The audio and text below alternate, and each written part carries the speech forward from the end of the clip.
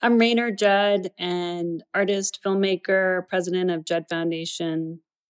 I'm Sofia Coppola, and I'm a filmmaker.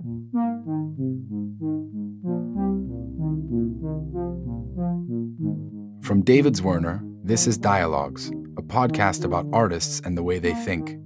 I know that if I'm not obsessed and excited about something, it won't keep my interest for how long it takes to make a movie, which takes a couple of years. So I know that I have to really love it and have no choice but to make it and be that drawn to it. They were to wake up each day following what interests them without a lot of judgment about its rationality within the current social context, with a great trust of what interests them is of value. I'm Lucas Werner, and every episode features a conversation.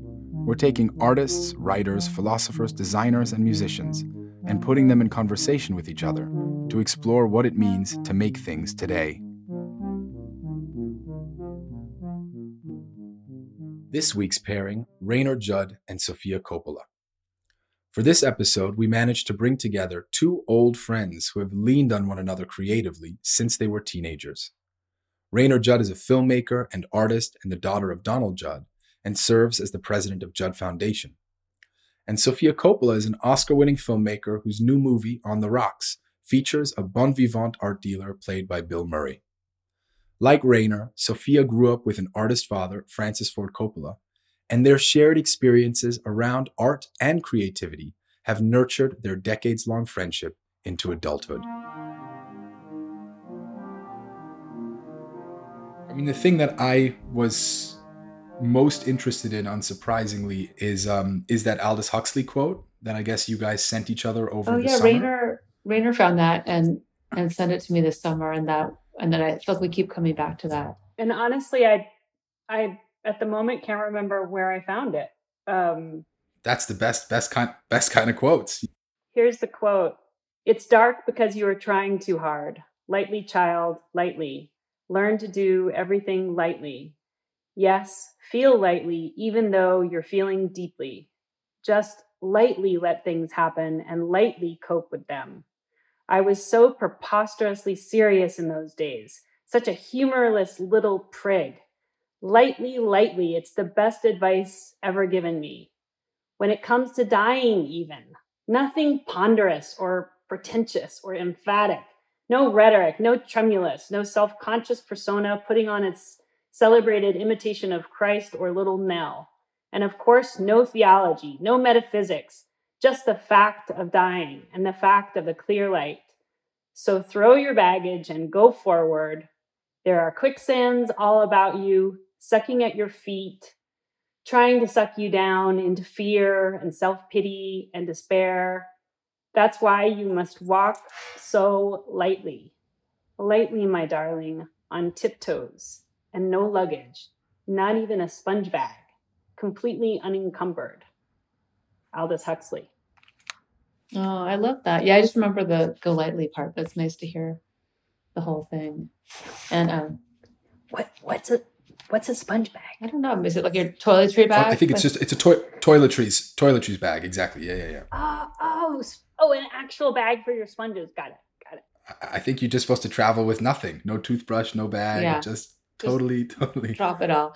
Yeah, I love that because the summer we were all at home on lockdown, and I was in Napa where I grew up, talking to Rainer a lot, and just everything's like there just seemed to be too much to try to do your normal life. Like we were forced to slow down.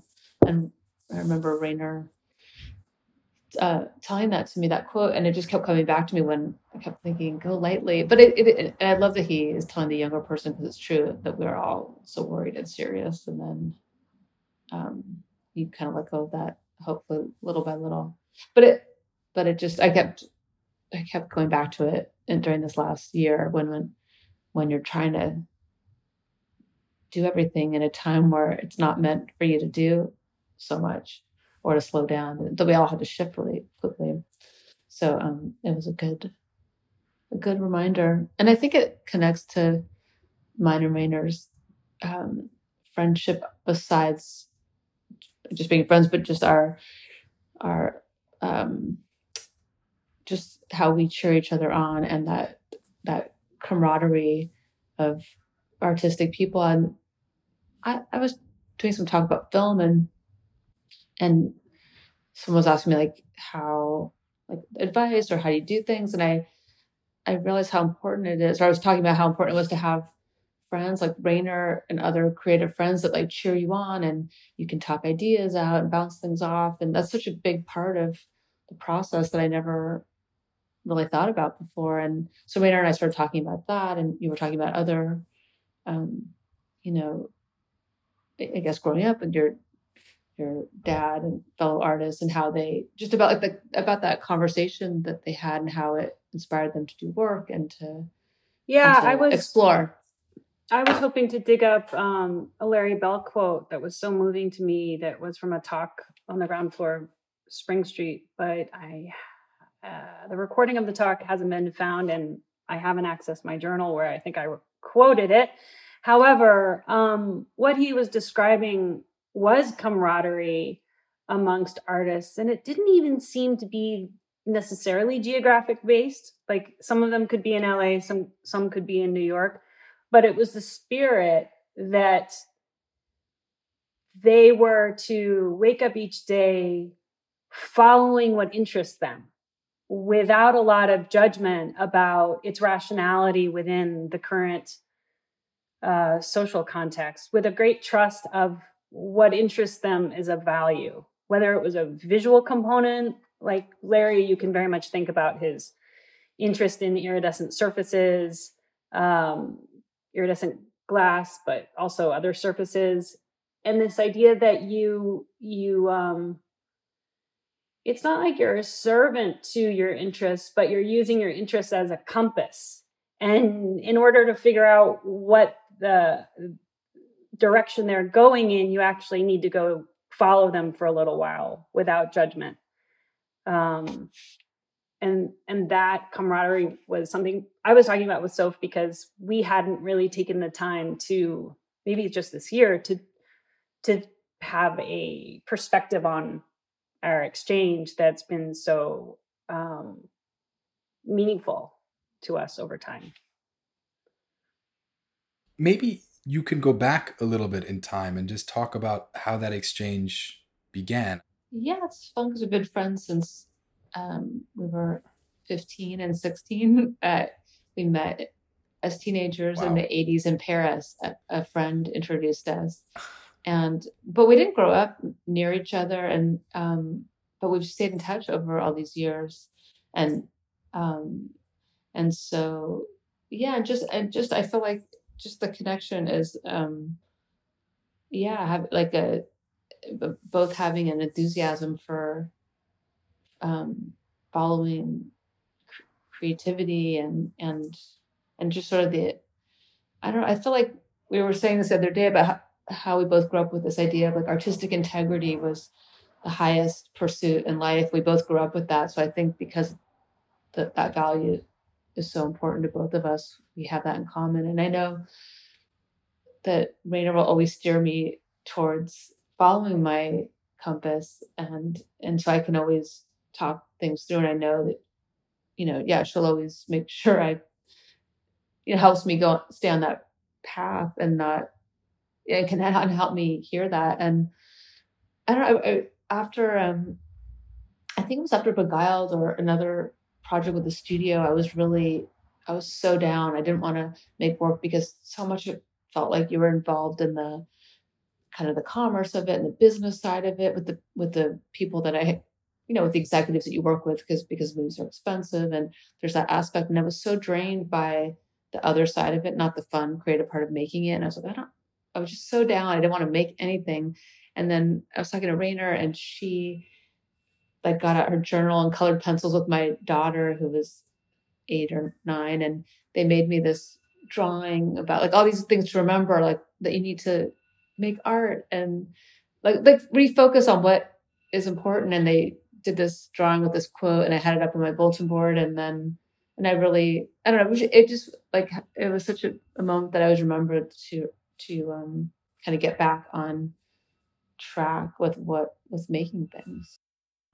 Well, just, what Rainer was saying about this Larry Clark quote, or being interested in what you're interested in. So Larry Bell, sorry, not Larry Clark, Larry Bell, about being interested in what you're interested in every day, and surfaces, basically following whatever that Yeah. interest may be. That sounds like, as someone on the outside of your industry, a hard thing to do when you're making a film, right? It just feels, given all the forces at play, like that would be quite difficult. And so I'm curious how you carve out the space while you're making a project, and not, I guess, while you're thinking it up, but while you're actually making it, to channel that, energy. Yeah, I think like any artistic pursuit or creative pursuit, you have to follow those interests of what you're exploring and what excites you and what's fun. I think the moment it gets bogged down and you lose that, then I don't think the work is as good, or it's not connected to what you want to make originally. So I think it's just, for me, always making sure to in the beginning, I know that if I'm not obsessed and excited about something, it won't keep my interest for how long it takes to make a movie, which takes a couple of years. So I know that I have to really love it and have no choice but to make it and be that drawn to it. Which maybe if you're doing a drawing or painting, maybe you can lose interest and then toss it aside. But with a movie, you have to, once you start, you can't stop, really. You can't abandon ship. So yeah, you have to have that level. And, but I think it's like anyone, you always listening to that voice of just doing stuff that you're really excited about, and it's fun. If it loses the fun, then, of course there's moments where it's hard work and it doesn't always feel fun, but generally, that it's something that you believe in and care about, and to have that, I guess, just to make the time to listen to yourself and not ignore your instincts, which you can be, I feel like greed and vanity can get in the way. Like, you have to really be careful. So it's nice to be reminded of what you really care about, and to have people that you can't bullshit again. And also people that you can be vulnerable with. I feel like during this COVID time, distinctly, that I'm navigating more consciously, that I'm not seeing as often the people that I was regularly vulnerable or truthful with. Like, I'm not seeing you in person, so we haven't seen each other since the spring, but there's somehow that less time to be, the COVID thing makes it kind of like you're surviving, you're strong, less ability to be soft. I don't know why I went onto that topic, but I think that part of the camaraderie is not just that people you can't bullshit, which is so valuable, but people that you can talk about the bullshit with. Yeah, because it's a lot to navigate various unconscious structures, and being able to say something's really hard, to be given insight into how far you've come I remember at various points writing, feeling like, oh, there's no way I can like go back in and make this better. And you just get so energized by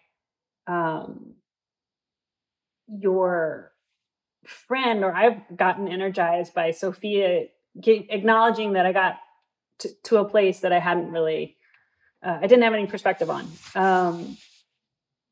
And I think we can, in a way, help create milestones for achievement that otherwise you lose track of that on yourself. Yeah, because we're, as artists, you speed along and you got your eyes on the next job, I don't mean job like job, but you're always going on the next challenge.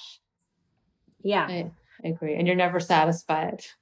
Exactly. So it's hard to like have that moment to say, hey, I did something, because you're always unsatisfied and trying to figure out the next thing.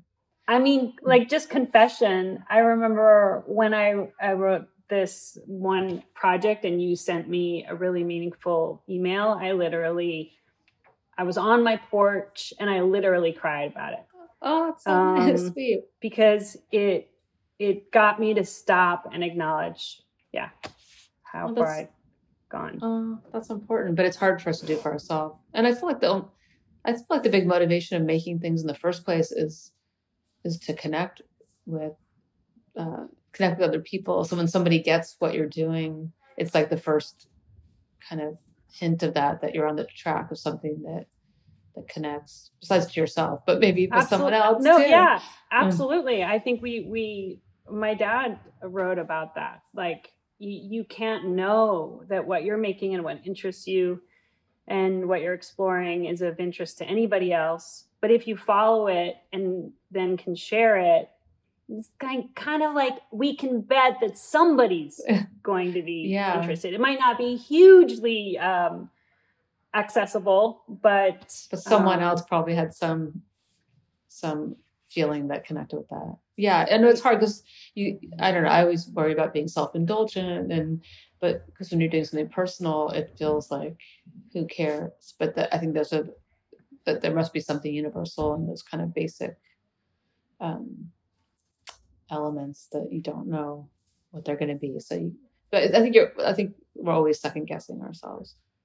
I also think that Rainer and I talk a lot about like creative meandering and putter time, like how important that unproductive time is. And then Rainer always reminds me of that. And the Go Lightly quote reminded me of that too, because I'm always like trying to do stuff and like to just stop trying to do stuff all the time, and how that's such a huge, important part of one's creative process, to give yourself the space and time to just wander around and think about stuff and look at things. And so I think I always forget to like make time for that. I was going to ask actually sort of like, how do you marry the Go Lightly quote with the idea of kind of intense artistic integrity? And I think that's the answer, right? That there is an integrity in letting things not happen, right? And sort of like being passive for a time until things start to stew, on their own. Well, and that's I would say it's listening rather than being passive. Oh yeah. Right. Good point. Yeah. It's like but active listening. Yeah. And I think it feels like during this whole time of being at home during COVID, everyone's kind of forced to slowing down, and that. So we've been talking a lot about that sort of, making that, just honoring that time to meander and think about what you want to do.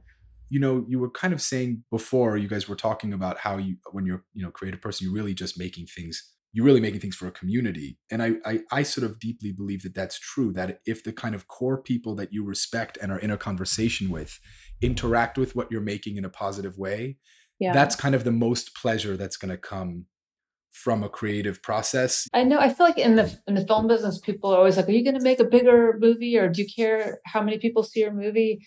And I guess that's a normal thing for directors to think about. I don't think about that. I just think about if the people that I respect or care about are into it. And I remember with my movie Somewhere, nobody saw it. They like the studio barely put it out. But we had one screening, and all the artist friends like Rachel Feinstein, Alicia Yuskavich, and that crowd, they were there and they were so into it. I remember Lisa being so into it and so encouraging, and they like and those guys, like having them, like I just felt like that my artist friends really were into it. Like that is one of like the most successful moments in my mind. And so it's true. I think having a community of especially other creative people is the most gratifying thing. This wasn't on the agenda, but when I think about Somewhere and I think about that screening, if I'm thinking about the same screening, it was like downstairs, and I'm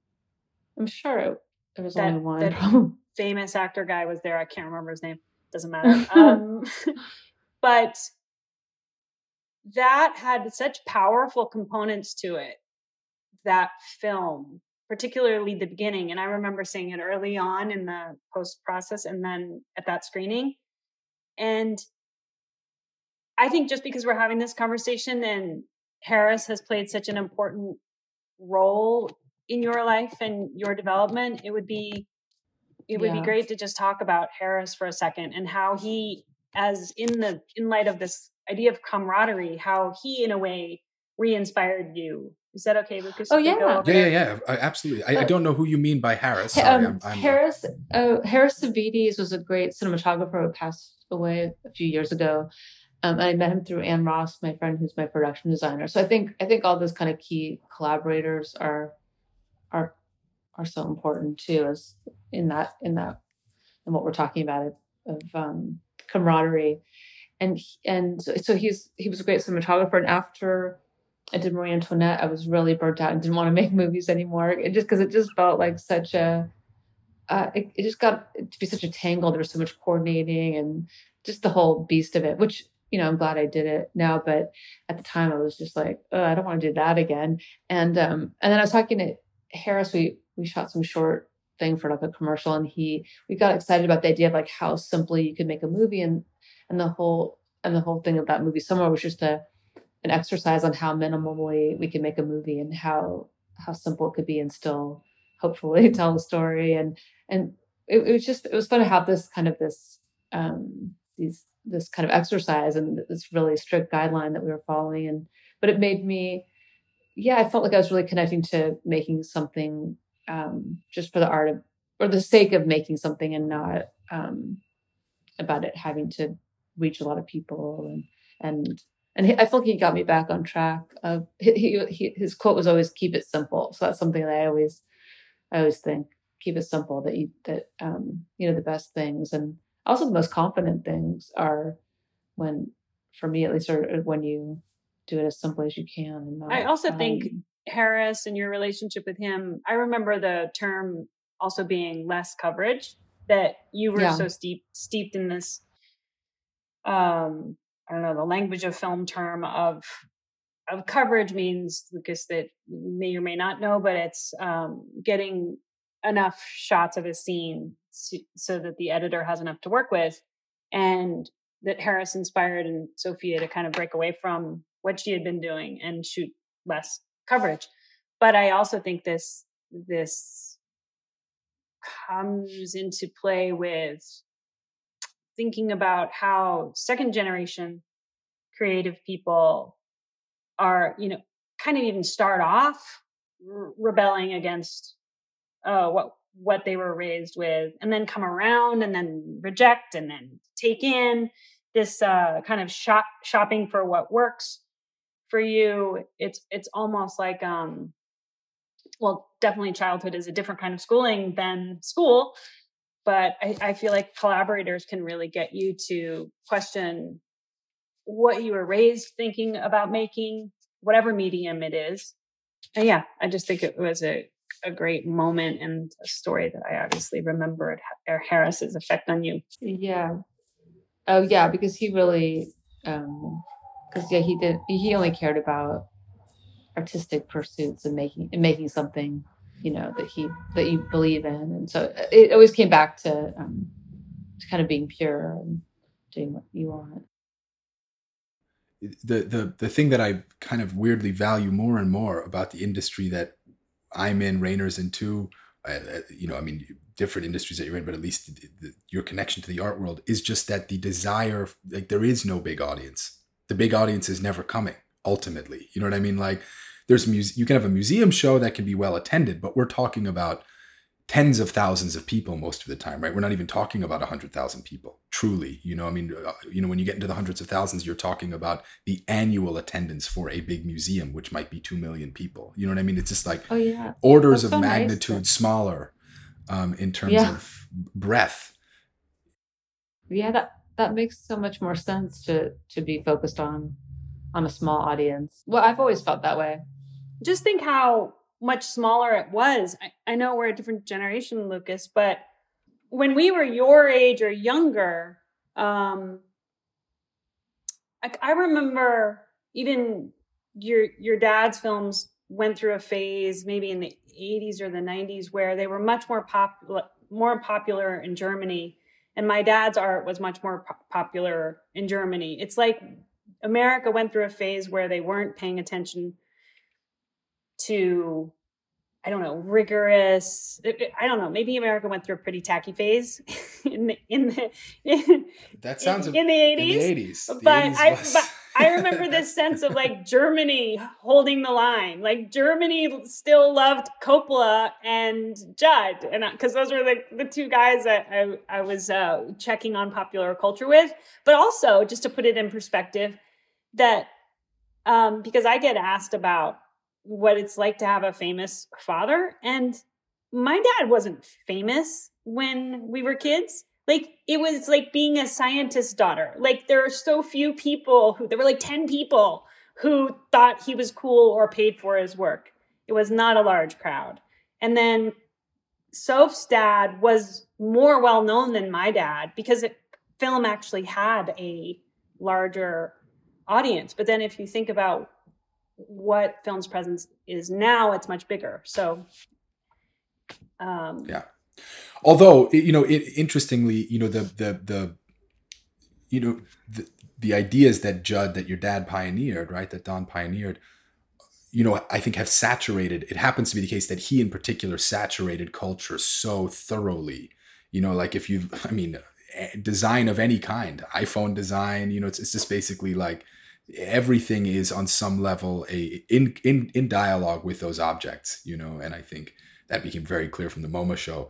And it does feel like Judd has the kind of cultural saturation that very few visual artists have. And in that way, you're right, that in today's world, I think that the name recognition is much, much higher than, of course, it was ever for artists. I think that has something to do with the way the commodification that my dad wrote about in the late 80s and early 90s, beyond his wildest ideas, it increased so much, and the commodification led to the popularity. No, absolutely. It's clear that the things that Don was worried about in his writings, got worse. Were of course like it was just was the tip of the iceberg. It's like, Don, you had no idea how fucked up it was. On every level, from bulldozers to nuclear bombs to the commodification of the art world. But in that way, he's handy because he was, like other good books and good thinkers. He laid a groundwork of grappling with concern and worry and love of really good things for us to go back to and take guidance from and inspiration. And man, do I love somebody who is passionate about whether it's a building or a mountain or making an artwork.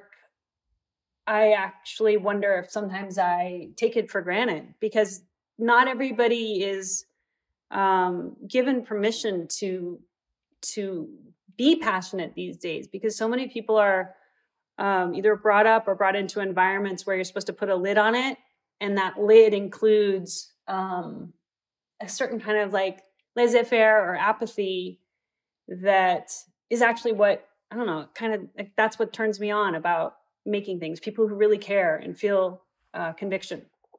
But, this was what I was going to ask about is the idea of that conviction that each of you experienced in your home lives growing up, which of course the gift it gives you in life, I think, as you guys have both said, is sort of incalculable because you have something that roots you that's not up for grabs. It's not based on a trend, or it's not something that someone can take away from you. That's a sense of self.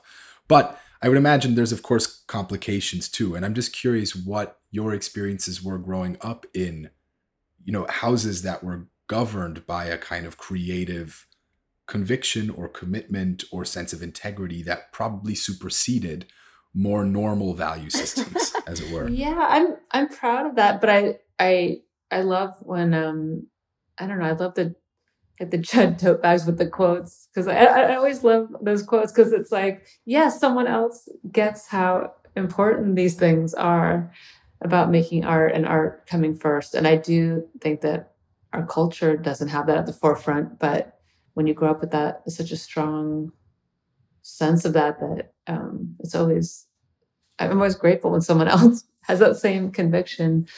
But I don't know, I love that having that lead you, like, and to have seen that example, especially that kind of, I don't know, I feel like our dads had that, they're of the same era of like kind of macho, make it happen no matter what, and not take no, the kind of, that I think, I don't know, for me at least, it's given me this kind of drive that, that I have, like, to have the balls to do things and not take no, and in a way that is from that. I almost can recognize or see different women or girls who were exposed to a certain kind of entitlement that is really healthy. And I think as females growing up in this, 70s based families, we were both like Sophia and our mothers have met and got along very well. And I don't think we were invited to the lunch, and I don't think we will ever hear all that they discussed. They have a lot in common, so we always wanted to get them together.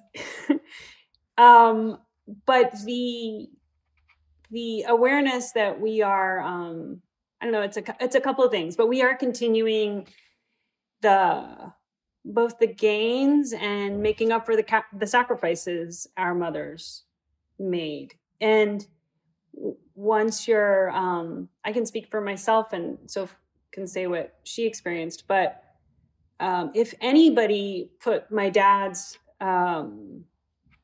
sense of what women can do to the test, it was having a daughter.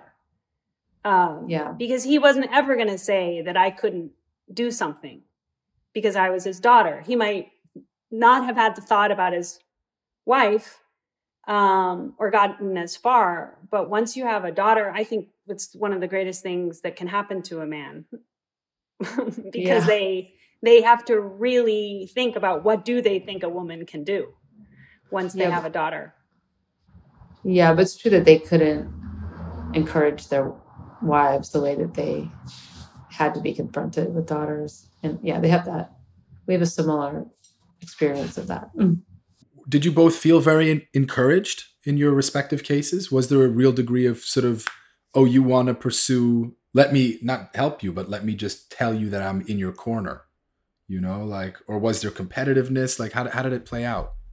I don't want to speak for Rainer, but I think we both had this where I feel like my dad was just always talking to me the same as my brother about just always trying to share, talking about writing and filmmaking since we were very little, just as, like this is just like, trying to give that knowledge and just assuming that, you were going to do that too, that you give that to your kids and just talk to them always as they're going to grow up to be artists. Or I don't know, it's something about grooming you in a way that it wasn't even a question. It was just like, this is how you do that. I would say that not just getting a inordinate amount of dialogue and plain old having fun thinking together was a very common full-on activity. I was just thinking about this as before we got on the call, but your last movie, Sofia, which I haven't seen, I've read about, and I look forward to seeing, does have an art world component in it. And I was wondering if you and Rainer had spoken about that kind of art world archetype, as it were, the bon vivant ex-gallerist. Well, I was trying to find, I had this character that Bill Murray plays called Felix, and he's like a man of the world. And I couldn't figure out what his profession was. And then I think it was Tamara, my friend Tamara Jenkins, who's a filmmaker, said, what about an art dealer or something? And that clicked perfectly because of people I know. And it just seemed like it seems like he's always kind of working a deal, and he's from another generation. And so, so when you see it, you can tell me if he seems like believable as that. But for me, the art world's exotic because I grew up in the film world. So I love going with Rainer to art events, and I love going to the art world because it's, to me, as someone that it's a foreign, exotic place. So to you guys, that may be part of things too. I mean, I was thinking about the kind of, back when we started talking, I was thinking about a few things that created a connection over time. Definitely that we drew each other drawings as kids, but also that we had these two families that had an unspoken language of art and making things. I was just reading, in preparing those notes and our conversation, I was reading the journal from when Soph and I met. And then it's like 6 months later, Soph, we are at the premiere of Peggy Sue Got Married. That's so funny. And it's just so awesome to read a teenager's writing, because Soph has a teenager right now. But incredibly direct, incredibly critical about who's in the room. It didn't matter if they were a movie star or not. I was just like, bah, bah, bah, bah. And Soph and I thought this, and it's really, really... This is amazing. These are your journals from back in the day that you have access to still? Yeah, look, I'll show you one. Rainer, is that right? I'll show you. Whoa. Rainer always kept a journal, and I tried to start, but I never could keep the habit. But I love it. She's got her whole life in journals. I know. That's so I know. amazing. I wish I had that. It's so cool, Rainer, that you have kept this. That's like the most. That's so cool. They have these really cool, like, archival. Rainer also, you're always big on archiving. She taught me and encouraged me to archive. Because you don't think your stuff is important, and then I like that you value. Well, both my parents were big on saving things. That's so cool. I'm into that. So cool. I know. Hey, Rainer and Sofia. So great to have you guys today. Anyway, I appreciate both of you being part of this. It means a lot. Thanks, Lucas. Thanks for having us, Lucas. Dialogues is produced by David Zwerner. You can find out more about the artists on this series by going to davidzwerner.com/dialogues. And if you liked what you heard, please rate and review us on Apple Podcasts or wherever you listen. It really does help other people discover the show. I'm Lucas Werner. Thanks so much for listening, and I hope you join us again next time.